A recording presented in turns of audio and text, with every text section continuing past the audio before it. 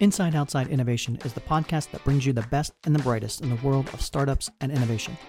I'm your host, Brian Ardinger, founder of InsideOutside.io, a provider of research, events, and consulting services that help innovators and entrepreneurs build better products, launch new ideas, and compete in a world of change and disruption. Each week, we'll give you a front row seat to the latest thinking, tools, tactics, and trends in collaborative innovation. Let's get started.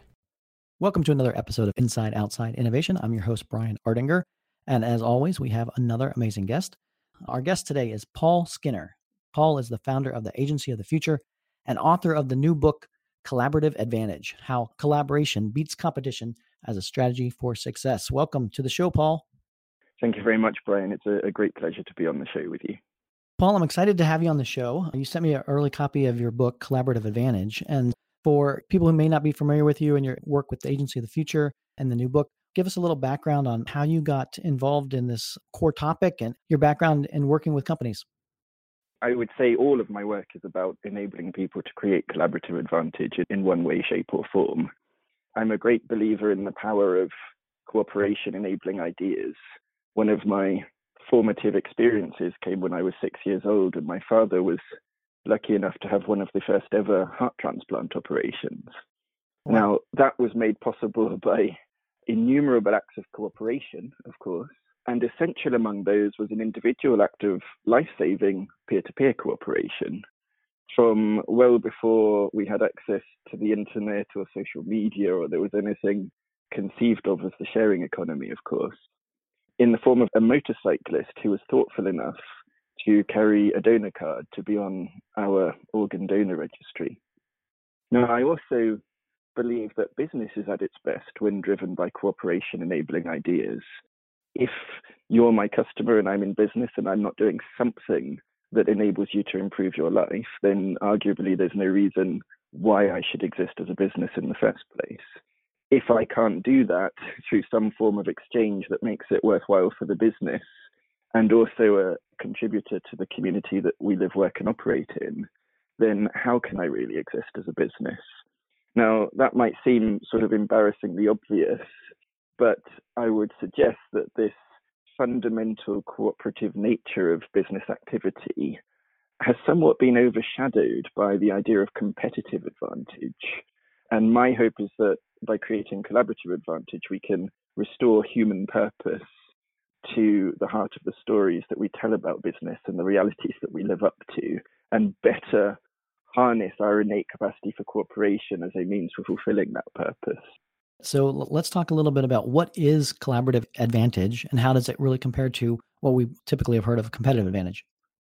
Collaborative advantage is the business advantage that comes from harnessing the fuller value creating potential outside the business, as well as the value creating potential inside the business. So it's a fundamental alternative to the bounded concept of competitive advantage, which is about aligning the resources you own, manage, and control to create a superior customer offering, which sounds well and good, but of course, by focusing our attention in one place, it can also cause us to overlook potentially greater opportunities for value creation that may have existed elsewhere. So my hope is that collaborative advantage can provide the triple benefit of overcoming what I propose are the limitations of competitive advantage, helping us to grow our businesses more quickly by better harnessing the value creating potential of the world around us, including, by the way, of our customers as the primary active creators of their own value at any point in time, or in the case of a non-profit, to accelerate social change by better harnessing our collective agency and the agency of the groups that we're looking to support. So let's talk a little bit about maybe some examples that you've seen of companies that have moved away from the traditional competitive advantage focus to more of a collaborative environment. I mean, we have examples like obviously the sharing economy and that, but what are some of the examples of why this trend is happening and some examples of companies that have embraced this collaborative nature? I've actually just got back in the past couple of days from Rotterdam, where I was speaking about collaborative advantage to entrepreneurs there. And so I might just give you 2 or 3 examples, literally, that I had come across between arriving at Rotterdam Central Station and getting to my hotel. because once you start looking at the world through the lens of collaborative advantage, you really see examples all over the place. So first of all, I would say that Rotterdam itself appeared to be an example of collaborative advantage in that historically it became a great city, not so much by competing with the world's other great cities, but more by being connected to them through its port. Then when I arrived at the train station, the first thing I needed was a bottle of water. There's a supermarket in the train station, and I came across the city water scheme, where instead of buying a single-use bottle of mineral water, you can buy a reusable, higher quality bottle of water. When you buy that bottle, you make a contribution to sustainable water programs in parts of the world where access to clean drinking water is not always available. And in exchange, there is a system of pipes across the city where you can refill that reusable, sustainable bottle to hydrate yourself while you're moving around Rotterdam. Mm-hmm. And those pipes also provide sponsorship opportunities for businesses.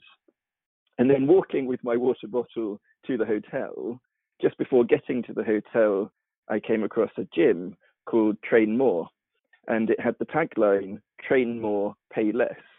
So I had to pop inside and hear the story, and I was lucky enough to meet the person who'd opened that particular gym, which is part now of a chain, and they told me the founding story. So it was founded by an entrepreneur who had a chain of gyms, and that chain sadly went bankrupt. And he became a bit skeptical about the whole business model of gyms. He saw that a lot of gyms weren't really on the side of their members and getting healthy and into good shape. In fact, for a lot of gyms, if a member signs up and pays their monthly subscription and the gym never hears from them again, that's actually quite profitable for the gym. That's a win because for them. There's no service. Exactly. You're sort of sponsoring your local gym. And a lot of us have found ourselves in that position at one time or other. Now, he decided instead to demonstrate that he was on the side of people working out. He wanted to open a gym where you would pay a monthly subscription, and every time you used the gym, they would take €1 off the price of that month's subscription. And in the Rotterdam gym now, you can train for €29 a month, and every day that you train, €1 comes off the price. And of course, that means that even in February, if you train every day, you can get your training for free. Now, he pitched that idea to investors, and they said, do you know what? You're crazy and you're going to go bankrupt a second time. But eventually he managed to pull together the funds to open a gym. It was a great success. He opened more. He now has 8 in Amsterdam alone and other gyms across the Netherlands, and has now raised €16 million to start expanding that chain of gyms into neighboring countries. So those are, I think, my 3 most recent examples of collaborative advantage in practice from the trip I've just got back from. That's a great example, but it also kind of highlights some of the obstacles that you face if you're going to go against the traditional competitive advantage approach. What are some of the obstacles that are holding companies back from embracing the switch from more competitive to more collaborative? Well, I think a lot of the techniques that I propose in the book individually are starting to become known by businesses. But I think that where there was an important gap is assembling them into an entire approach to strategy, calling it collaborative advantage, and providing a framework that people can use to systematically create collaborative advantage. And why I think it's so necessary to have an entire strategy built on that premise is because I would say that the idea of competitive advantage and the metaphor more broadly of competition, competitiveness in business have become so dominant in our understanding of how you create success in business and how you unlock economic value that they can find unexpected ways to hold us back, even, and perhaps I would say especially, when we're not deliberately using them. Many criticisms, of course, have been made of the idea of competitive advantage before me. People who have said it's too often a zero-sum game. If I'm trying to compete with you, my natural instinct is to replicate what you're doing, but to try to offer more for less, which can extract value from both of our businesses. Other people point out that competitive advantage may too often have been used to prioritize shareholder value in a way which has been to the active detriment of broader stakeholder value. Financial analysts have shown that the length of time we can hold on to a competitive advantage has diminished at an accelerating rate since the idea was first introduced. And then you have people like Kim and Mo Bornia, the authors of the Blue Ocean Strategy series of books, who I'm sure would make excellent guests on your podcast, by the way, and who argue, I think, really quite convincingly, that the biggest disruptions we're likely to face probably don't come from our direct competitors anyway. Right. So too much of a focus on competitor strategy can leave us blind to the opportunities and threats of bigger change. And then my particular criticism, and I think this sort of gets to the heart of what is holding people back, is that I think that dominant story of the idea of competition and competitiveness can create a perception of the relationship between the business and the environment in which we operate, which causes us not to spot opportunities in the first place and therefore not to be able to take advantage of them. It too readily reinforces the idea that we inside the business are the value creators and that we can simply perform our way to success, and that people exist outside the business either as competitors seeking to capture that value or as customers who we too readily reduce to the role of consumers, Right. which is, I would say, the word in the whole of the English language that I most detest, because it appears to limit the human agency of the people who are most important to us, our customers, to their capacity to diminish by however many units the world supply of whichever resource we happen to be selling them. Whereas in reality, of course, the value creation process is a tremendously collective process. There is more value in the spaces between us than within anything. And far from being the passive recipients of value, our customers are almost certainly at almost any point in time the people doing the most to improve their own lives anyway. So the more we orientate ourselves around their desires, their purpose, their activities, their lives, and enabling the changes they want to achieve and sharing in the value we can co-create with them, the more collaborative advantage we can build and the more success we can build. Absolutely. In the book, you talk about a framework that you've kind of outlined and some of the steps that companies can start to take this approach towards building out their business and their strategy. Why don't we walk through a little bit about what are the steps of this collaborative advantage approach?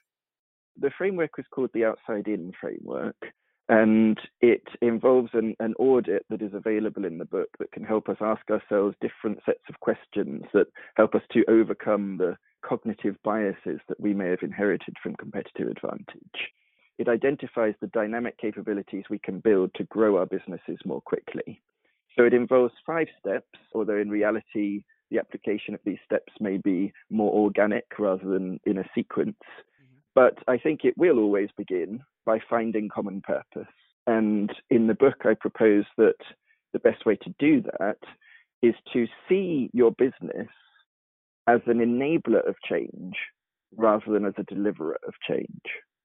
So that's about moving away from the competitive question, what do we do best?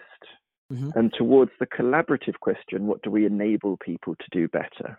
And if our customers are the primary value creators, it makes sense to begin with the purpose we enable them to fulfill and to make that purpose common by unifying our resources, the resources of our partners, and so on, to better enable that purpose. Shall I give an example that, of course, everybody knows inside out? So when Amazon launched the first online bookstore, they, in a sense, inverted the conventional competitive model of a shop, which is I have stuff and I try to sell you my stuff better than the shop next to me. And they replaced it with the collaborative proposition of I am here to enable you to choose. I don't mind what you choose, I'll find a way to get it to you. When Amazon launched, they literally had no relationships with distributors who required bulk orders from conventional shops. So as a customer, if we went online and bought a book from Amazon, an Amazon member of staff would then have to go manually to a distributor and put a minimum order that included the book you just ordered and then a whole series of books that they knew full well to be out of stock, so that the distributor would then give them the one book they'd ordered and a note saying, we're sorry, we weren't able to fill the rest of your minimum order. And of course, today it's at the heart of their over 200,000 global retail partnerships. So that's just one demonstration of how powerful it can be to switch from that model of what do we do best, which creates a small win, towards what do we enable people to do better, which can create a much more scalable win. What's the second step? So the second step is to make innovation more useful by structuring it in the form of the right opportunities for people to pursue that purpose. That might be about putting cooperation enabling ideas at the heart of our customer propositions, at the heart of our value creation process, at the heart of our business models, at the heart of our customer support or service delivery mechanisms, or even at the heart of our communications. If you'd like an interesting example of the last of those, there is a commercial development, a shopping center and commercial district in Argentina called Puerto Maduro.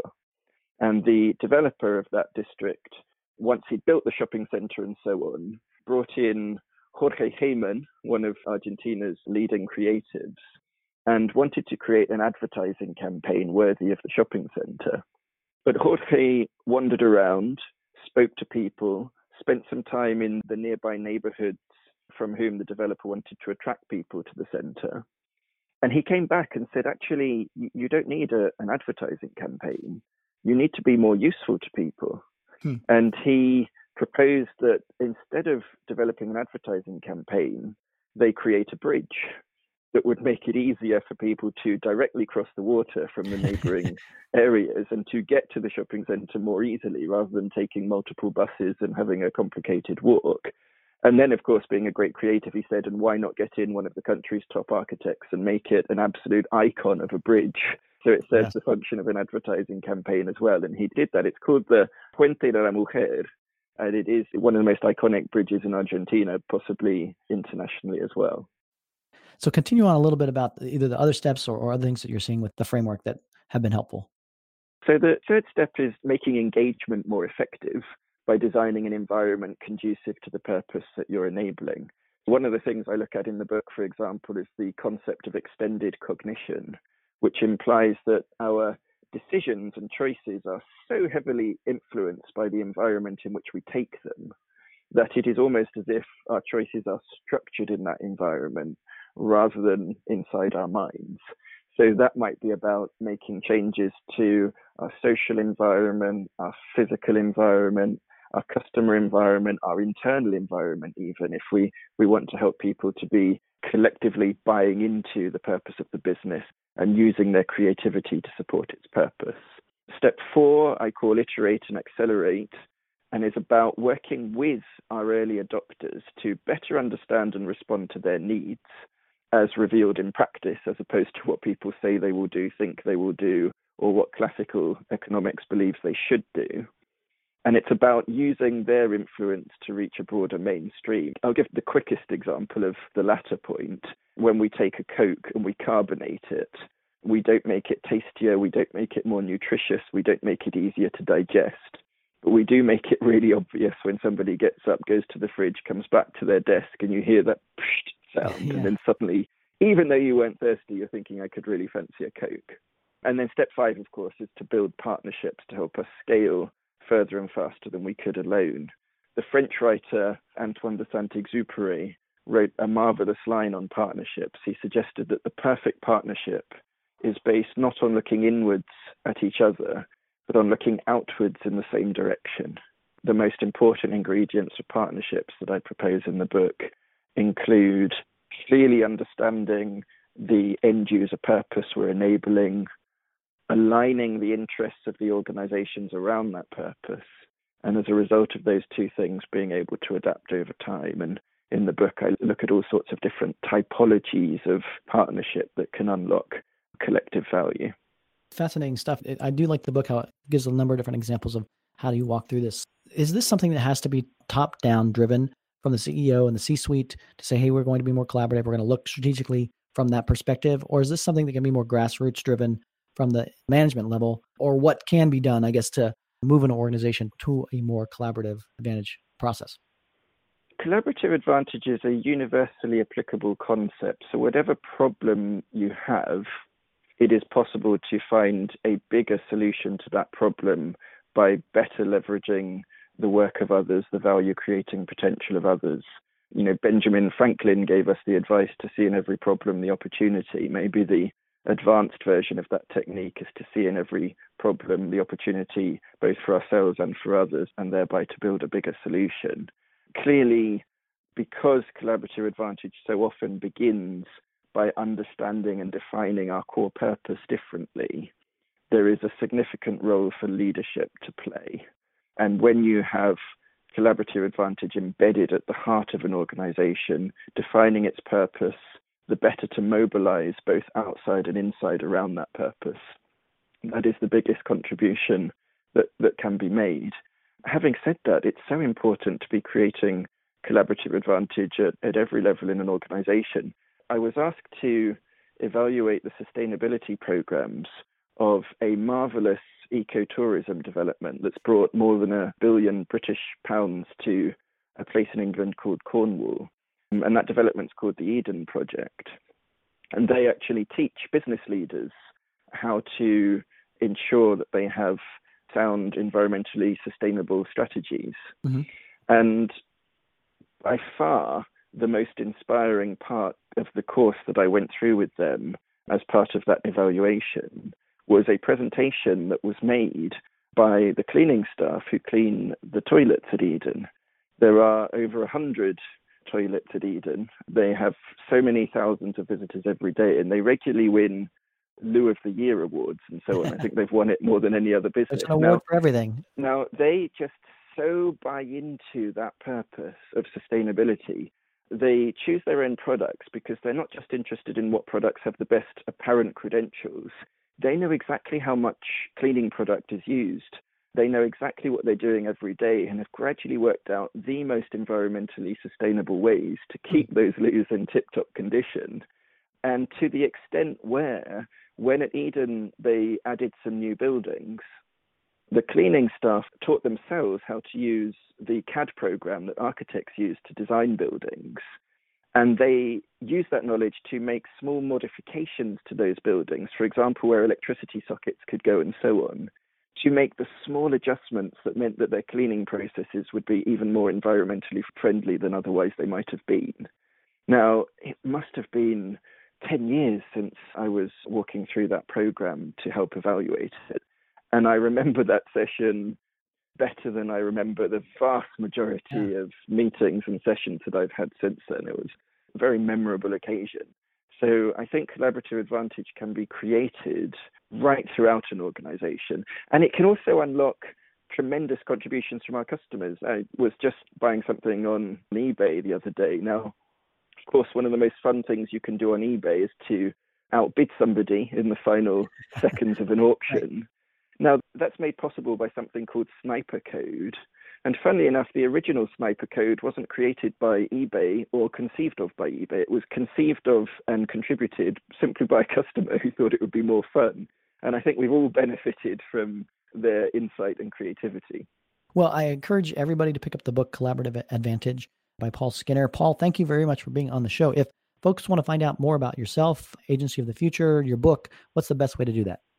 I would love people to read the book. It's been out in Europe for the past few months, and it's published in the US at the end of April. People can find me on LinkedIn. The Agency of the Future is www.theaof.com. And if we have marketers listening who would like to try out their own approach to creating collaborative advantage and support a good cause at the same time, then they can also sign up for the social platform pimpmycause.org that I founded shortly after the Agency of the Future. Great stuff. Paul, thank you very much for being on Inside Outside Innovation. Look forward to keeping in touch and seeing where all this goes in the world of innovation. Appreciate your time. Thank you very much, Brian. That's it for another episode of Inside Outside Innovation. If you want to learn more about our team, our content, our services, check out insideoutside.io or follow us on Twitter at the IO Podcast or at Ardinger. Until next time, go out and innovate.